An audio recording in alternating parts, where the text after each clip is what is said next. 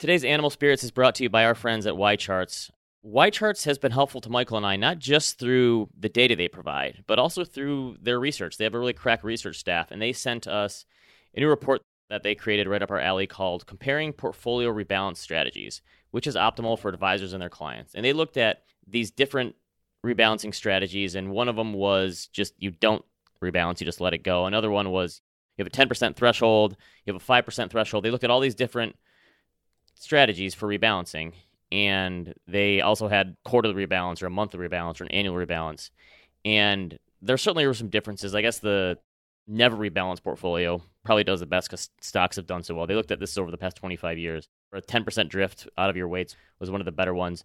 But I liked how they said, basically, the 6 portfolios that they used all produced either positive or negative returns uniformly in each of the 25 years, and rebalancing neither caused nor prevented a significant performance difference in a given calendar year.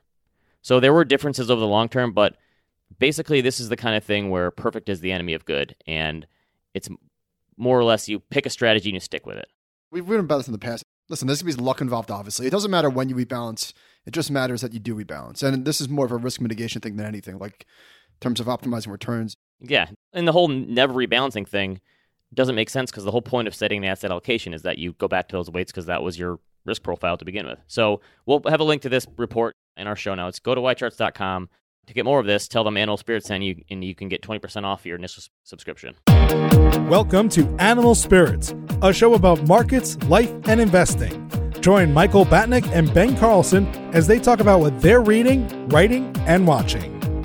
Michael Batnick and Ben Carlson work for Ritholtz Wealth Management. All opinions expressed by Michael and Ben or any podcast guests are solely their own opinions and do not reflect the opinion of Ritholtz Wealth Management. This podcast is for informational purposes only and should not be relied upon for investment decisions. Clients of Ritholtz Wealth Management may maintain positions in the securities discussed in this podcast.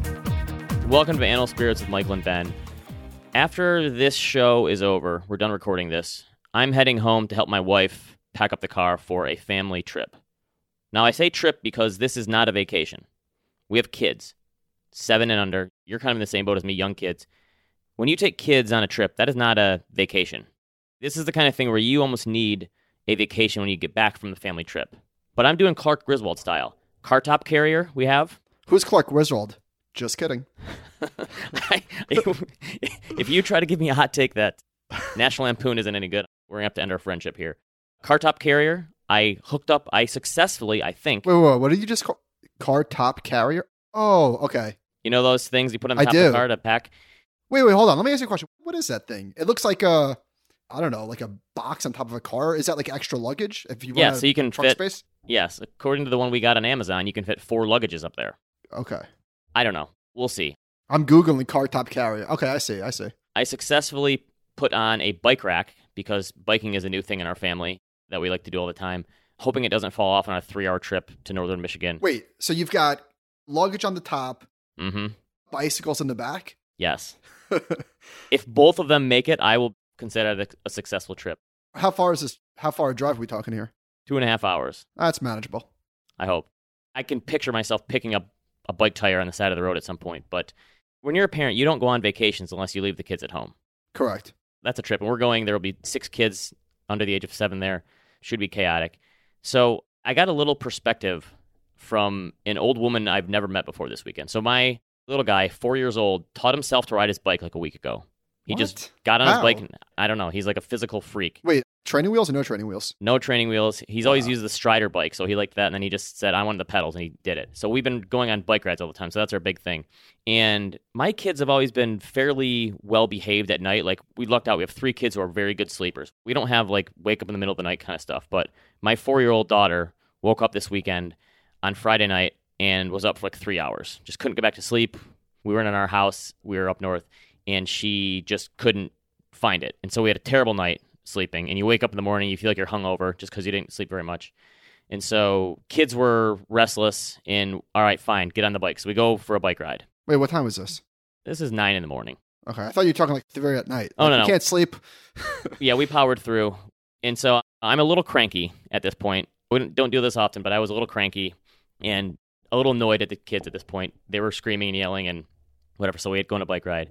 And while I'm feeling down on myself for having a bad night, We're riding our bikes, and it's me and my 3 kids. So I got one on the bike trail behind me, my little guy next to me in his mini little 4-year-old bike, and my 7-year-old daughter. And this old woman, as we're riding over this bridge, she kind of looks at me and she goes, "You, sir, are a very rich man." Oh, beautiful. And just put me back in my place with a hashtag perspective. Wait, how'd she see your was nice. portfolio? She knows I went short this week because the S&P's down 3%.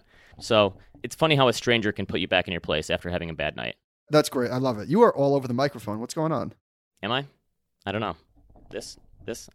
I'm very fidgety, Michael. Let me ask you a question. Okay. When you went to Marco Island, did you bring the kids or was that just you and your wife? That was a vacation, no kids. Okay. Because my wife and I are discussing the idea of maybe going away for the first time with our kids. We haven't done it yet. And Marco Island came up as a place that's kid-friendly. You stayed at the Marriott, right? It is kid-friendly. They have a nice little pool for the kids and stuff. All right. What do you think? Should I do it?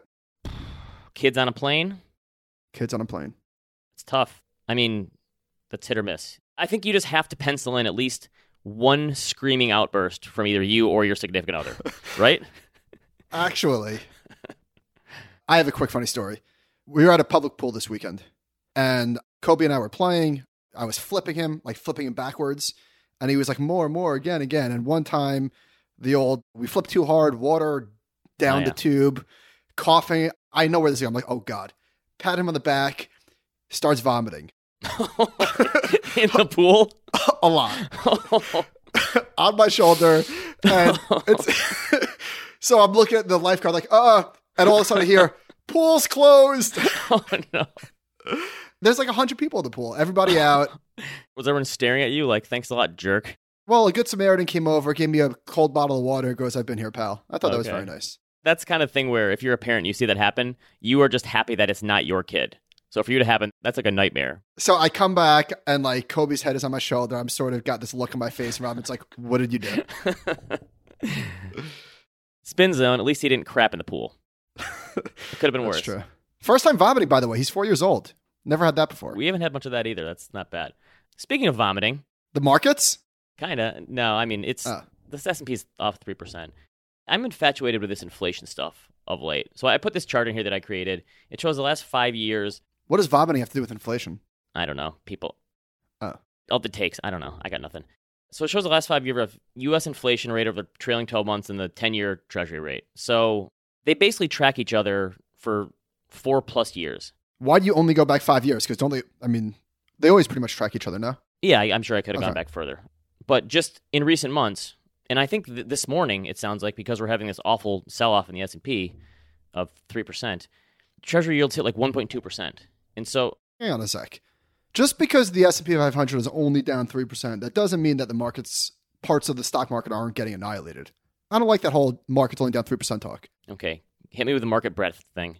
Some stocks are getting clobbered. You know, people own individual stocks. Did you know that? Yeah, but I'm looking at it from an overall index perspective. Well, the averages are fine. Not everybody owns the S&P 500. Okay, so it's not a stock picker's market right now. Is that what you're saying? Okay. Come on. Anyway, inflation screamed higher, so it hit 5.4%, highest since 2008. And of course, in 2008, when it hit that level, it immediately fell back down to earth and went into deflationary territory from the financial crisis. But this divergence here is interesting from a number of perspectives. Like market-wise, I think it's interesting because I did this piece where I wrote, like, let's say before the year began, I gave you this number. Inflation is going to hit 5.4% over the trailing 12 months. What would you do? Short bonds? That'd be the easiest. Buy gold, that sort of stuff. That stuff's not working. Like, you could have had the headlines ahead of time and it wouldn't have helped you at all. Bitcoin's down 50% when it was supposed to be this inflation hedge. Obviously, you could say, well, it was up 300% before that, whatever.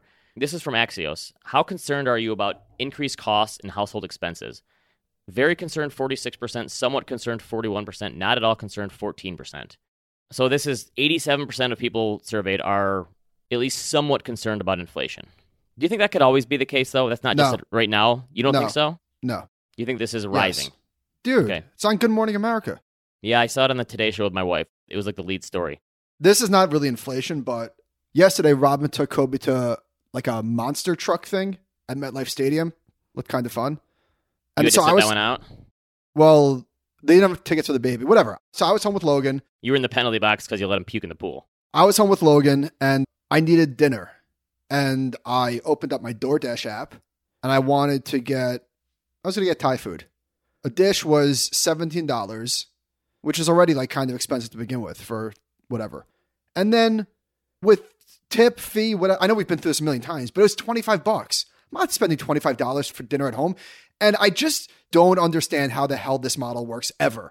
Who the hell is going to pay a 40, 50% premium for takeout? It doesn't make sense. It's absurd. Yeah, I mean, I guess it's the convenience thing. If there's enough people who want to pay for convenience, but I agree, the current model. Yeah, but you can't pay for that. It's too expensive. This is the kind of call where we're going to either look really smart or really dumb with no in between. No, because it can change. The business model can change, obviously. But today, right now, it doesn't make sense. So I had frozen dinner, which was not great, but it's better than spending $25. Okay, get in your car and go pick it up somewhere. No? I thought about that, but... All right. I had Log with me. I didn't want to bring him inside, whatever. Here's the other part of the inflation as a villain thing. Andrew Ross Sorkin wrote about this at the New York Times. He said, inflation has long been seen as an economic villain. That view is changing. He points to like this study about how this study of developed economies found that as inflation rose, income inequality tended to shrink. Inflation could be as high as 13%, the research found, and still act as an equalizer, shifting the benefits of economic growth toward lower income individuals. I don't buy this, really.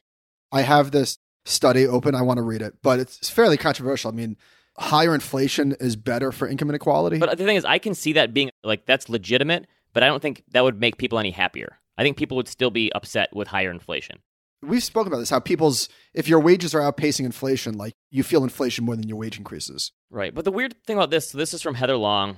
She wrote about the year-over-year changes in inflation and broken down by components. Car rentals, 88%. Used cars, 45%. Gas, 45%. Laundry machines, 29%. Airfare, 25%. Moving, 17%. Hotels, 16 or 17%. It's like, if you don't use those things, and a lot of people don't, how is inflation in your life any higher? It's so segmented to these one places. So Ben Castleman says... Whoa. Hold on. Who doesn't... I mean, everybody uses gas. Okay, sorry, gas. But if you're not in the market for a used car or a laundry machine or airfare right now, the 5.4% inflation means nothing to you. So Ben Castleman said, used car charts are up 45% from a year ago, 10.5% from the last month. Car prices account for a full 30% of the total increase in consumer prices from the pandemic, so since February 2020. Put another way, overall prices are up 4.7% since the start of the pandemic, but prices for everything except cars are up 3.5%. I know you hear this stuff about the rental car agencies that sold all their fleet and then they had to scramble to buy them back, but who else is buying so many used cars? People whose leases come up. All right, so NPR... Hang on. My car comes due in December. What am I going to do? You're not going to buy a new one? Of course I am. I have no choice. My lease is up. But I'm saying, like, this thing from NPR and Marketplace said that there are 16 models of 2019 vehicles where the used one is more expensive than the new one now. This is just bananas how... Well, it's got to be an availability thing. There's got to be way more used than new available. And it's because of the car chip stuff, and again, that'll sort itself out. This is an interesting lead in the journal. Chevy Silverado owner Franco Dokaj, D-O-K-A-J, that's an interesting name. Franco Dokaj stopped by his dealership recently expecting to buy new floor mats. Instead, he walked away with a killer deal. The store offered to buy his 1-year-old truck for $3,000 more than he originally paid for it. Remember when cars were a depreciating asset? Yes. Don't take a car loan out because it's a depreciating asset. Okay, Matthew Klein, who now writes at The Overshoot, is planting his flag firmly in the transitory camp. He says outside of a few categories that are either experiencing significant idiosyncratic supply constraints or healthy price normalization due to reopening, prices rose about as much as could be expected. So he broke out. This is the thing that makes the Zero Hedge crowd really mad when you say, oh, of course, inflation isn't here if you take off these 5 things that are rising. To some degree, I get that. But he's saying take out the pandemic stuff, the used cars, the reopening categories, and the underlying inflation is basically about the long-term average. So he's saying this is going to go back down. I think the weird spot for a lot of people, especially in the pundit crew, would be some people are saying it's going to go right back to 2%, and other people are saying, no, it's going to stay at 5%. What if it just rose a little and it's like 3%? And that's not enough to get the hyperinflation people happy, and it doesn't really go back to the long-term trend. It's a little higher than it was. That seems to me to be probably the path of least resistance, right? Like some of these prices just have to stick because wages are getting higher in certain places. That's kind of the way that I followed, that it's, I don't know. So you've seen this chart before, right? From Mark Perry at AEI, and he breaks out, this is probably the best inflation chart there is. He shows since the year 2000, what's gotten more expensive and least expensive, and he shows overall inflation has been 60% in that time. Consumer prices have risen that much. And then he shows how healthcare and college tuition and childcare and all this stuff is above it. And surprisingly, average hourly wages are above the rate of inflation. How many people, if you surveyed them on the street, would say that this century, that wages are outpacing inflation? Few understand this. There you go. Never a big fan of that one, not going to lie. Sorry, I can't get behind it. I like it. All right, you would. But new cars are basically flat. Furniture's flat. Clothing is down a little. Cell phone is crashed. Computers crashed. Toys have crashed. And TVs have crashed. And my TV crashed. I still got that line on my screen. Not caving. What are you going to wait for? Are you going to wait for Black Friday and get Haven't a deal? decided yet. Okay. Do you think we'll have good Black Friday deals this year? What with the inflation and all? I mean, interesting. How am I supposed to buy my significant other a Lexus with a big, huge bow on it if car prices are so high? I wonder if I'm drowning here. The December to Remember doesn't have a bow this year because like prices for bows are too high. Here's the craziest one though. Since January 2000, TVs are down 97%. What do you mean? Oh wait, inflation-wise. Wow. So I'm sure that part of that is the quality stuff too. Think of how much better TVs are. My first flat screen TV was like $2,700, and it's 32 inches. Yes, that's what mine was, like 37 inches, and it was way more expensive than the 55-inch one I have now. So I guess the quality has improved everywhere but your 82-inch TV that has a line across it. Unbelievable. I can't Lumber believe prices you're still have crashed. We haven't spoken about that. Big time. Like, so it was up, 165% as of a few months ago, and now it's negative on the year. Is it back to pre-pandemic levels, or is it still? See, I think this is a good use case for... By the way, yes, it is. It is back to pre-pandemic levels. How about that? Okay, so I think this is... I should clarify. It's not back to pre-pandemic levels, but it's at like the 2018 high. So, but still, if you're buying a house, this is good news. But here's the thing, though. Will the builders actually lower those prices, or are they locking them in? Don't you think that's the kind of thing where these companies are going to be way quicker to raise prices than they are to cut them? This is great. Take way longer. This is the case for stocks right here. So those from the Journal. An analyst recently asked KB Home chief executive on a conference call if the big home builder would share lumber savings with house hunters, lowering an average asking price that rose 13% during its second quarter, or boost margins, which have climbed to their highest level since 2006. This was his answer. It will depend on the competitive landscape in each city, which is bullshit, because this is the part that matters.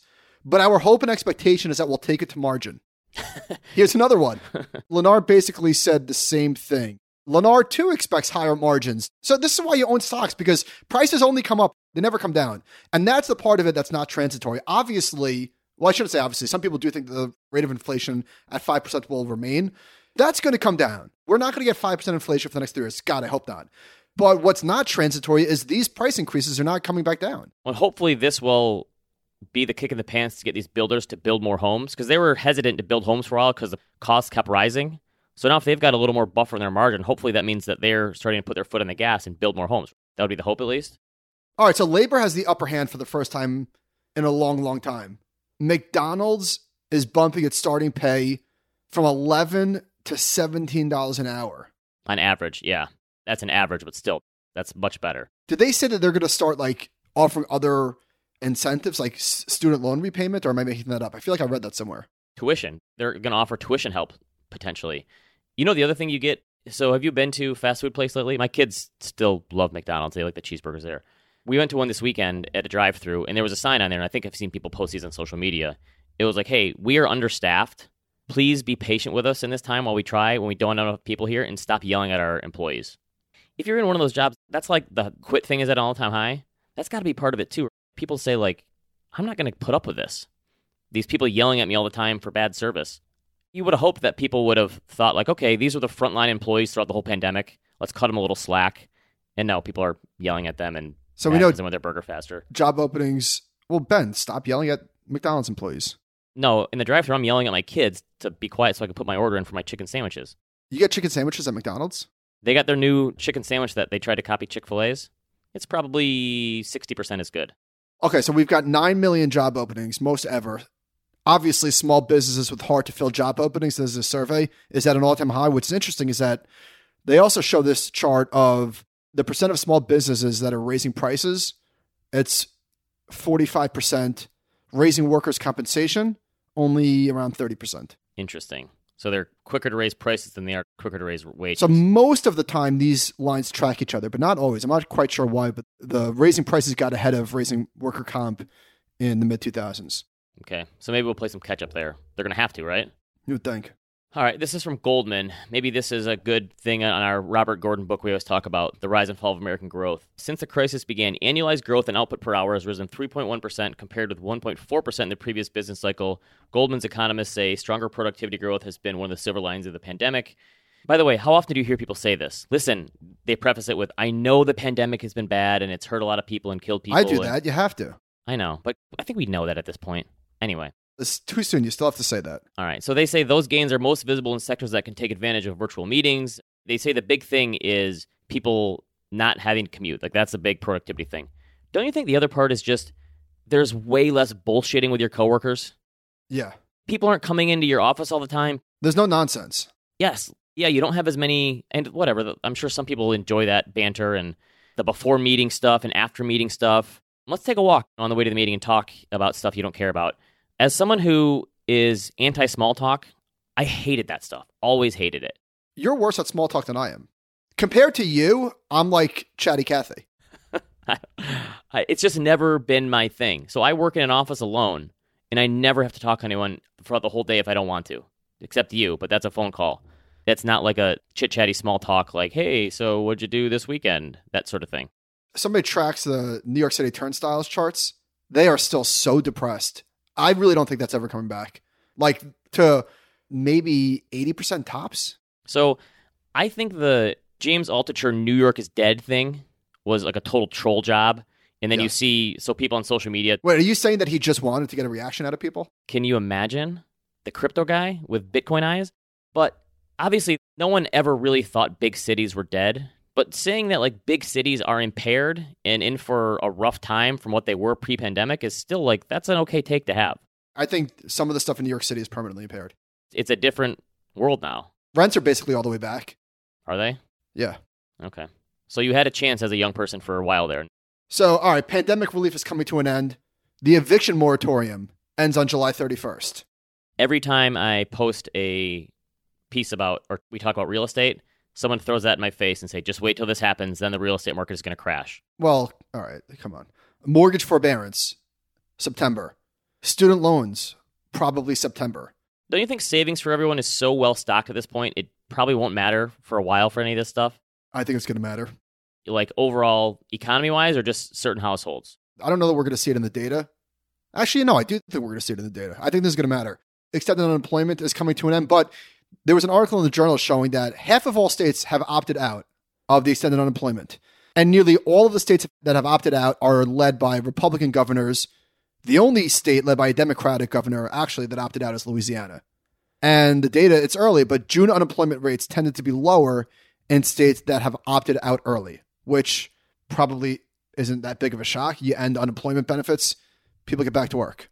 Or people have more urgency to get back to work. Which makes sense. So all those unfilled jobs hopefully will get filled soon. Yeah, so that 9.2 million number that we're seeing, I think that's going to pull back significantly. Again, this whole experiment that we've run here is going to have such interesting economic research stuff because you can see like this program ends on this date. You can see what happened when it was instituted, then when it was stopped. Like that's going to be fascinating to look at, like how that changes people's behavior. Somebody sent this to us. Dave Ramsey posted this on Instagram, how to invest your money. And there's two buckets, invest in, don't invest in. And there's some nits to pick. Like, for example, I thought this is kind of interesting. He says invest in mutual funds, spread equally in 4 categories: growth, growth and income, aggressive growth, and international. All right. I don't want to spend too much time there. You could form your own opinions, but this part really stood out. And I'm not exactly sure what he's going for here. The don't invest in: single stocks, Bitcoin or any cryptocurrency, whole life insurance policies, annuities, bonds, micro investing, and the last one is where my eyebrow really is raised: REITs, ETFs, and CDs. And particularly the ETFs one has caught my attention. Why would you make a blanket statement, don't invest in ETFs? If I had to guess, I would say he's saying because you have the propensity to trade too frequently. What else could it be? Here's the thing. When you become a huge influencer like this, you can't have the same advice as everyone else. You have to stand out from the crowd and get people mad every once in a while because your devotees are not going to care what you say. They're going to do whatever you tell them to do. I'm sure that's all. But is Dave Ramsey a troll? He doesn't strike me as a troll. I just think you have to have something that will make you stand out to make people mad. Oh, definitely a troll. Really? So is Susie Orman. Yeah, they know what they're doing here. You think Okay. Dave Ramsey doesn't know what he's doing when he puts something like this out? Because he's basically chopping off, don't go to a place like iShares or Vanguard or something, invest with us. I guess I'd go the other They way. use ETFs. If you have such a big audience, why troll? Because what else are you going to do? You already have Or money. I should say, if you have such a devoted audience. Every influencer in the world is a troll. Dave Portnoy, huge troll. Elon Musk, one of the richest men alive, enormous troll. That's what people do these days. They troll. If you get big enough audience, you start poking things. Sorry. Every big influencer in the world is a troll. I wasn't trolling with the Tomorrow War. I was being earnest. I don't know which is worse. Okay, speaking All right, of... is Harry Dent a troll? I honestly don't know. So this is from ThinkAdvisor, and they call him the Contrarian's Contrarian. He says the ever-building market bubble is likely to blow at the end of this month, if not September. He's never said that before, right? That stocks were No. about to crash? Stocks have no place in investors' portfolio, he argues, forecasting that most equities will plummet by 80% by autumn. Most stocks can fall by 80%, and if the index was down 10%, you'd say, see, index is only down 10%. All right, this is the biggest crash of our lifetime, yada, yada, yada. This guy is... Wait, don't yada yada. I want to hear what he has to say. Okay, I'm only kidding. yeah. Okay, so here's... I did this Harry Dent post a while ago. Wait, oh shit, 2017. Ben. The worst year for the stock market in our lifetime is likely to be around the end of 2022. Yes, but the funny thing is, they asked him, they said, hey, you predicted a crash 9 months ago. You gave us the date. And he said, well, it would have happened if it wasn't for the Fed. This is what happens. But I looked through his old books. He got the first one right and has been living off of that since. So he wrote The Great Boom Ahead in 1994. Good call. Nailed Good it. Call. All right, 1999, the Roaring 2000s. The 2000s were arguably the worst decade ever for the stock market. We had two 50% crashes, and you lost 3% a year in the S&P 500. Then he wrote The Next Great Bubble Boom, How to Profit from the Greatest Boom in History, 2006-2010. Whoops. Oof. Then, in 2009, basically at the bottom, he wrote this in January, 2 or 3 months before the bottom, The Great Depression Ahead, How to Prosper in the Crash Following the Greatest Boom in History. Then, doubled down in 2011, The Great Crash Ahead, Strategies for a World Turned Upside Down. He was predicting a 2012 to 2015 depression. Roll it back one more time. You think he just writes the same books and changes the dates? The Sale of a Lifetime, How the Great Bubble Burst of 2017 to 2019 Can Make You Rich. And finally, this is your coup de grace, stealing a Michael Batnick term. March 19, 2020, this came out. What to do when the bubble pops. Personal and business strategies for the coming economic winter. Basically bottom-ticked the pandemic crash All right, listen. by 4 days. He's a little early. I mean, he's probably sold millions of books. Most of these books have 4 and 5 stars. Hundreds of reviews. They were all ridiculously wrong. I forget who said this. Oh, it was Jason Zweig. He said, like, tell the truth and you can make a living, blah, blah, blah, blah, blah. Lie to people who want to be lied to and you can be rich. I guess that's it. I'm sure he's made a ton of... And it is one of those things like, it's not a lie if you believe it. That's like, crazy. Does he really All the believe it? 4-star reviews. Wow. I mean, I don't know. I guess follow him at your... Oh, jeez. I don't know what to say about this kind of thing. He should be blackballed from the industry after one of these books. I would like to, for a lot of people like this, just hit him with some truth serum, like a dose of truth serum. Yes. Do you believe this? Yeah, come on. And what's worse? I guess it's not even close. If you believe it, okay, fine. No, You're this wrong, is our but- type 1, type 2 charlatan. Yeah. But if you're deliberately misleading people, that's like 40,000 times worse. Yeah, I can't tell. I mean, I don't know. Anyway, so what are you doing to protect yourself? From the 80% crash that's coming, I got nothing, man. Okay. I'm buying t-shirts on Instagram like you. Those are going to hold their value. All right. I don't know we pivot away from this, but we got a listener question. In episode 212, you guys briefly covered Social Security. By the way, 212. Holy cow. I think we're coming close to 300, actually. So this is a while ago. Okay. We are the living embodiment of The Show Must Go On. We started this show in November 2017. How many shows have we missed? I think we missed one very early on. No? 0. Did we miss 0? Okay. Did we miss one? All right. If we missed one, I've been telling myself we've never missed a show. Maybe we missed one. I think the first 2 or 3 months into the show, we missed one. I went to Disney World or something, and we couldn't get the recording equipment to work. All right, fine. Anyway, But in 3 years, we haven't missed one. keep It's been at patting least 3 yourself in the years. back. Yes. All right, anyhow, you guys briefly covered Social Security, it being 17% of the national budget, how hard it would be for Congress to cut it, et cetera. What about an opt-out whereby individuals can forego their Social Security benefit in exchange for, all right, I don't even want to continue reading because I think this is such a bad idea. Not to be too harsh to the listener, thank you for the comment, but only because think about how some people like are anti-Social Security today. imagine what that would do to the us versus them and like the welfare state and rich versus poor. I think it would be horrific if people could opt out. Social Security is like how housing is forced savings for people. That's forced savings, and a lot of people, that is their entire retirement nut. So, yeah, I think giving people the option of taking it out is probably not a... If you are someone who has your finances in order and you say, no, I want to invest in stocks, I'm sure it sounds great. For the majority of the population, not a good idea. This was an amazing listener comment. You guys touch on some good stuff today on the podcast regarding kids and money. I have a 14 and 12-year-old, so it's something I think about a lot. He's saying it's hard now because like nobody carries cash anymore, so it's hard to do it that way. He said, especially if you are a person of means, you have to create artificial scarcity. So don't buy unlimited data plans for their phones. Force them to choose 1 to 2 streaming services. Tell your kids no a lot and make it clear that it's not because you can't afford it, but because you choose not to spend your money that way. Teach them about making a quality purchase and avoiding junk. Don't buy things the first time they ask if they're serious. So I love it, the idea of creating scarcity. Being very specific about ways to do it. I thought this was great. So this weekend, a punishment for my son and daughter because they weren't listening very well. No ice cream for Saturday night. Guess who was punished the most out of that? Me. I didn't get any ice cream either. I should have gotten it and ate it in front of them probably. So this is the Bitcoin approach, the scarcity approach, right? Listen, we only have 10,000 finite dollars in the bank. There will never be more dollars. I do like this idea. Okay, this child tax credit. I think this is being underreported. This is underreported. Hey. Same page. Jinx. Same Okay. page. Maximum credit is $3,600 for each child under 6, $3,000 for each. So this is, guess what? This makes up a lot for the stuff rolling off. I think this only goes through the end of the year, and they're trying to make it permanent. But so this is 6 months or so where you're getting, I mean, if you had 3 kids, you could be getting thousands of dollars a month. Think about how much money you could be getting with a group of young kids to pay childcare, to pay whatever. This is a lot of money for a lot of people. I mean, it phases out above, what, 150 grand or 175 grand if you make combined. But this is a lot of money. This is a big deal. Speaking of being flush with cash, private markets.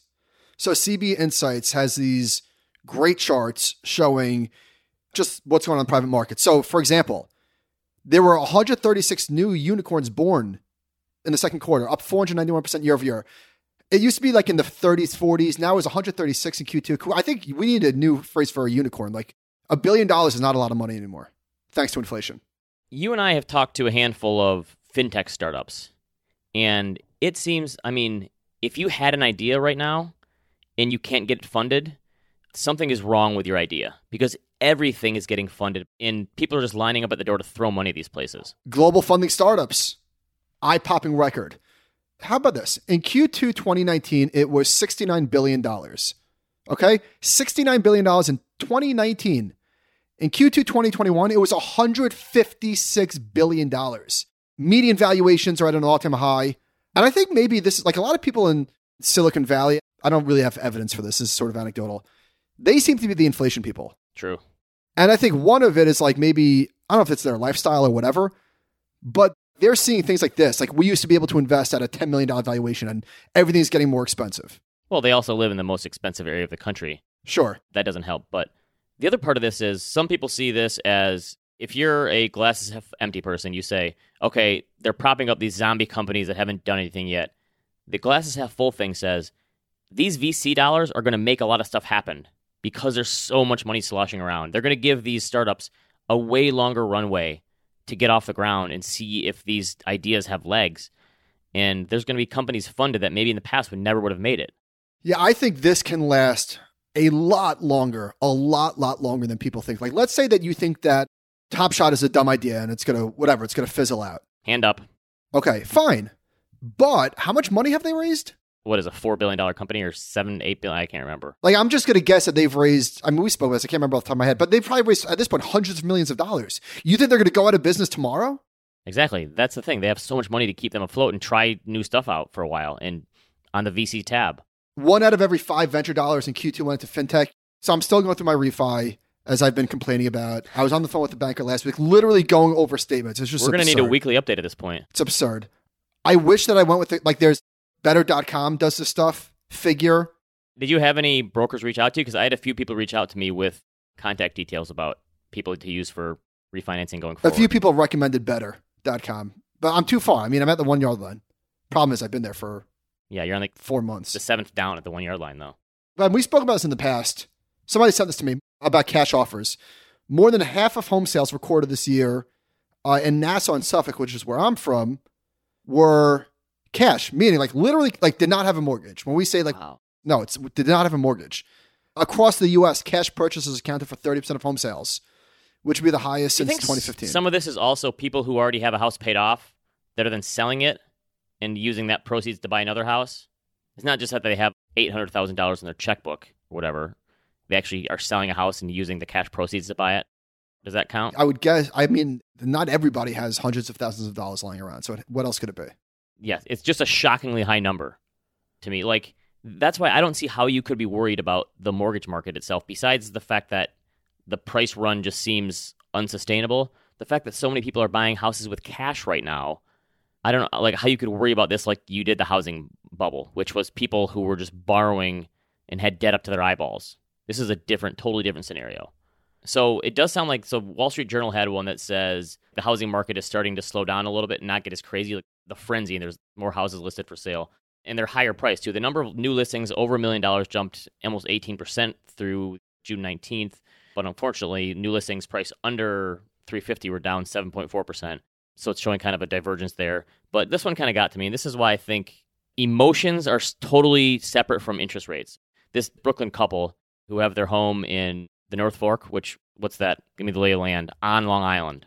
In Long Island? It's like the other side of the Hamptons. The Hamptons are on the South Shore. The North Fork is on the... So they're saying that they, for years, had this cottage up there, and it was like a $2.5 million purchase.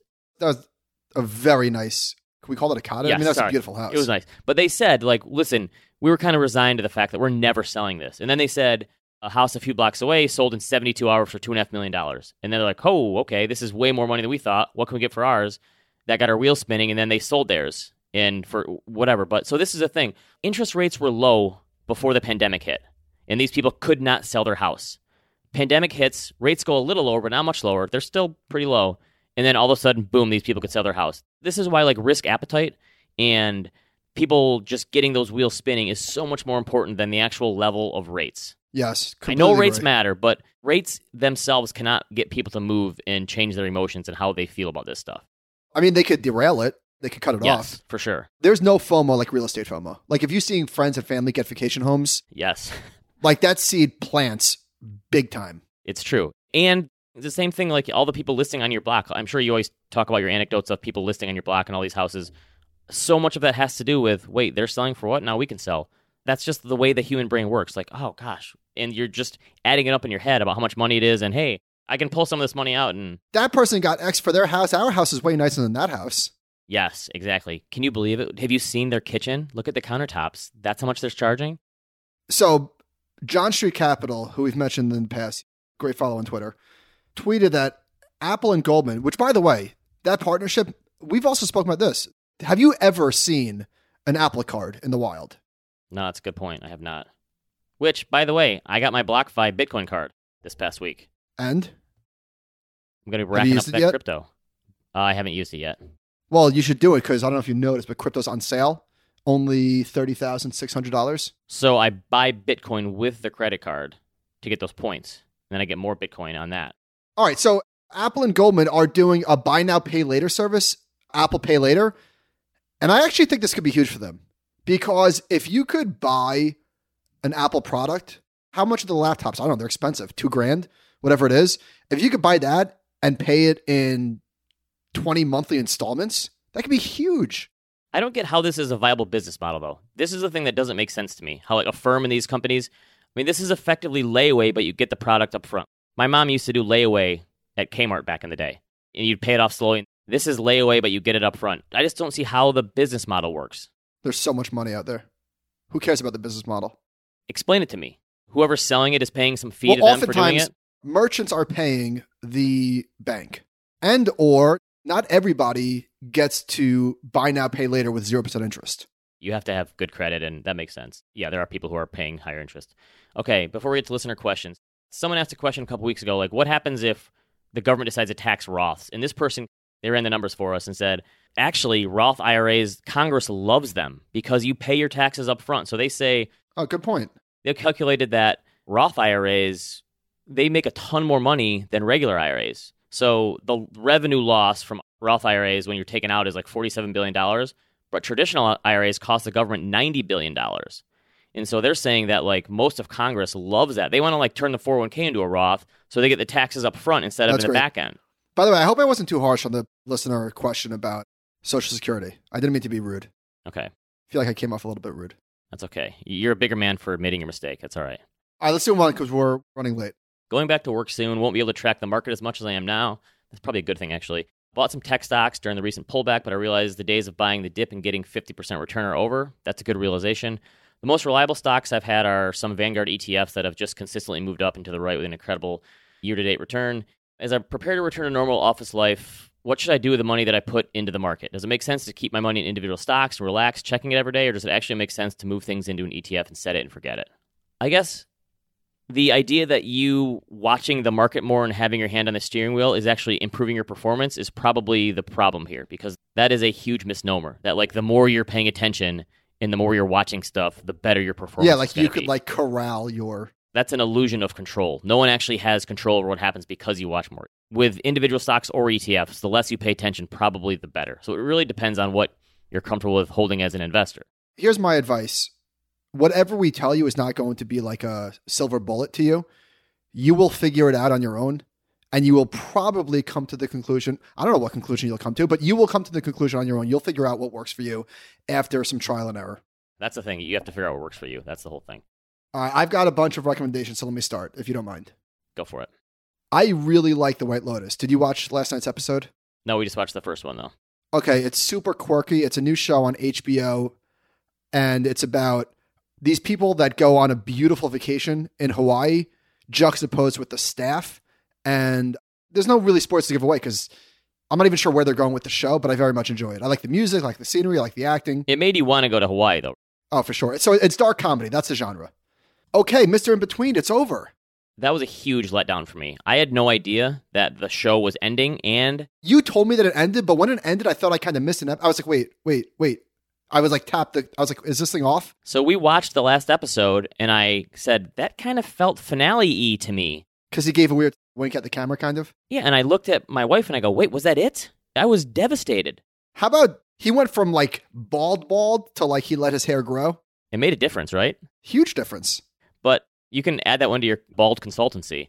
That's not a great look, I don't think. No, it looked better totally shaved. But I read a story about him saying, yeah, I'm going to go out on top. I kind of ran out of ideas. I think I'm done with this character. I would have watched 4 more seasons of this show. Me too. That was, very bittersweet. Can I just say, I liked the ending, though. I do think that this is going to be, I don't know how, but I think this will be, like they said in the article, a word of mouth show. This is, for me, the emailer who put us onto this said this, and I thank you for this, and I completely agree, said, this is the best show that nobody talks about. Yes, by far. Easily the best show that nobody talks about. Okay, it was Patrick O'Shaughnessy. I can't remember. It was Patrick O'Shaughnessy who recommended Project Hail Mary. And this is the type of book that, like, I want to talk about with people because it was, like, just so much fun, and I loved it. Are you reading this? I'm 100 pages in. I started it this weekend. We'll have a book report when this is all done, and you and I can share I loved some notes. everything about it, especially the end. I just thought it was great, and I don't know how somebody could even write a science fiction book. Like, what type of genius can do that? Makes no sense to me. Well, and supposedly, when he wrote The Martian, a lot of the stuff he was writing, even though it was a fiction book, he's using facts that actually line up with reality. Yes. This one seemed like it was very well presented, and a lot of the data seemed like, okay, this seems legit. I realized something about myself. I think deep down I always knew, but so I rewatched Arrival I rewatched that one recently, too. That's a great movie. because there was some similarity. I mean, a lot of similarities, I guess, between this book and that movie, especially the language part. And I liked Arrival much better the second time. I think because it was so hyped, I was kind of let down by the spoiler. It just didn't match. But the second time, I mean, I liked it the first time, but I really liked. It's different once you know the ending, watching it back through. Right. So anyway, the Arrival was done by this guy, Denis Villeneuve, who is going to be directing Dune, which looks like an amazing blockbuster. Did not read the book. So he also did Sicario, which I loved, or Sicario, and Prisoners with Jake Gyllenhaal. That was really good. But I realized something about myself. Aliens is my favorite genre. Yeah. I think especially when you make it seem like it could kind of happen. If it's not like too far out there, like I think if you make it feel like you're matching a little bit of reality with aliens, I think that to me is, I love that too. Okay, so I'm guessing the Prometheus is not one of those realistic ones. but I was watching Prometheus last night. I And love Prometheus. Robin goes, "You've seen this 100 times." You know the scene where she's stapling her belly? Yeah, I like that movie. I love that. So there it is. Aliens are my favorite genre. Okay. They could have improved Top Gun if they would have just had some aliens. That's all it needed. All right. All right, sorry for hogging No, the recommendations. I What do you honestly, got? besides Mr. In Between, I don't have much. I've been doing too much outside stuff lately. Oh, I went to my first comedy show this weekend, and probably 2% of the jokes were COVID related, and I was That's good. completely fine with that. Like, I feel like when I'm being entertained now, I'm fine leaving the pandemic stuff completely out. TV shows, movies, like, I don't need them to incorporate that. I'm fine. If I'm being entertained, I want my mind turned off. I don't want to think about the pandemic at all. I don't need it. I did feel like the comedians were a little rusty, though. And they even mentioned, like, getting back into the swing of things. Like, they're trying out new material and such. Anybody you recognize? I mean, this was in West Michigan, so we don't get the headliners. You know what I learned? Devin Booker, Grand Rapids. Yes, they remind us on the local news every night, I think. Okay. I am still winning money in the NBA playoffs. I've switched my allegiance to the Bucks, and I've been betting on them lately. You've been perfectly hedged the whole way through. You gave me a tip on Saturday and said, bet the Bucks tonight. I said, you know what? I'm going to do that. It's interesting you mentioned that because I really felt strongly that the Bucks were going to win. And I usually don't get any sense. And I was like, I really, really think they've got him. I really do. And so I almost called you to put a bet down for me. And then in the first quarter, so I was like thinking about intuition and how that's not a real thing and don't trust it. And in the first quarter, I was like, well, that's a good thing I didn't trust my gut. And then my brain played tricks on me. And then in the fourth quarter, I was so mad because I was like, I knew it. I knew it. I knew they were going to win. And of course I didn't. But anyway. Okay. Check with us again on Monday, and we're going to be back with Funderize's Ben Miller to talk more about the real estate market. animalspiritspod@gmail.com.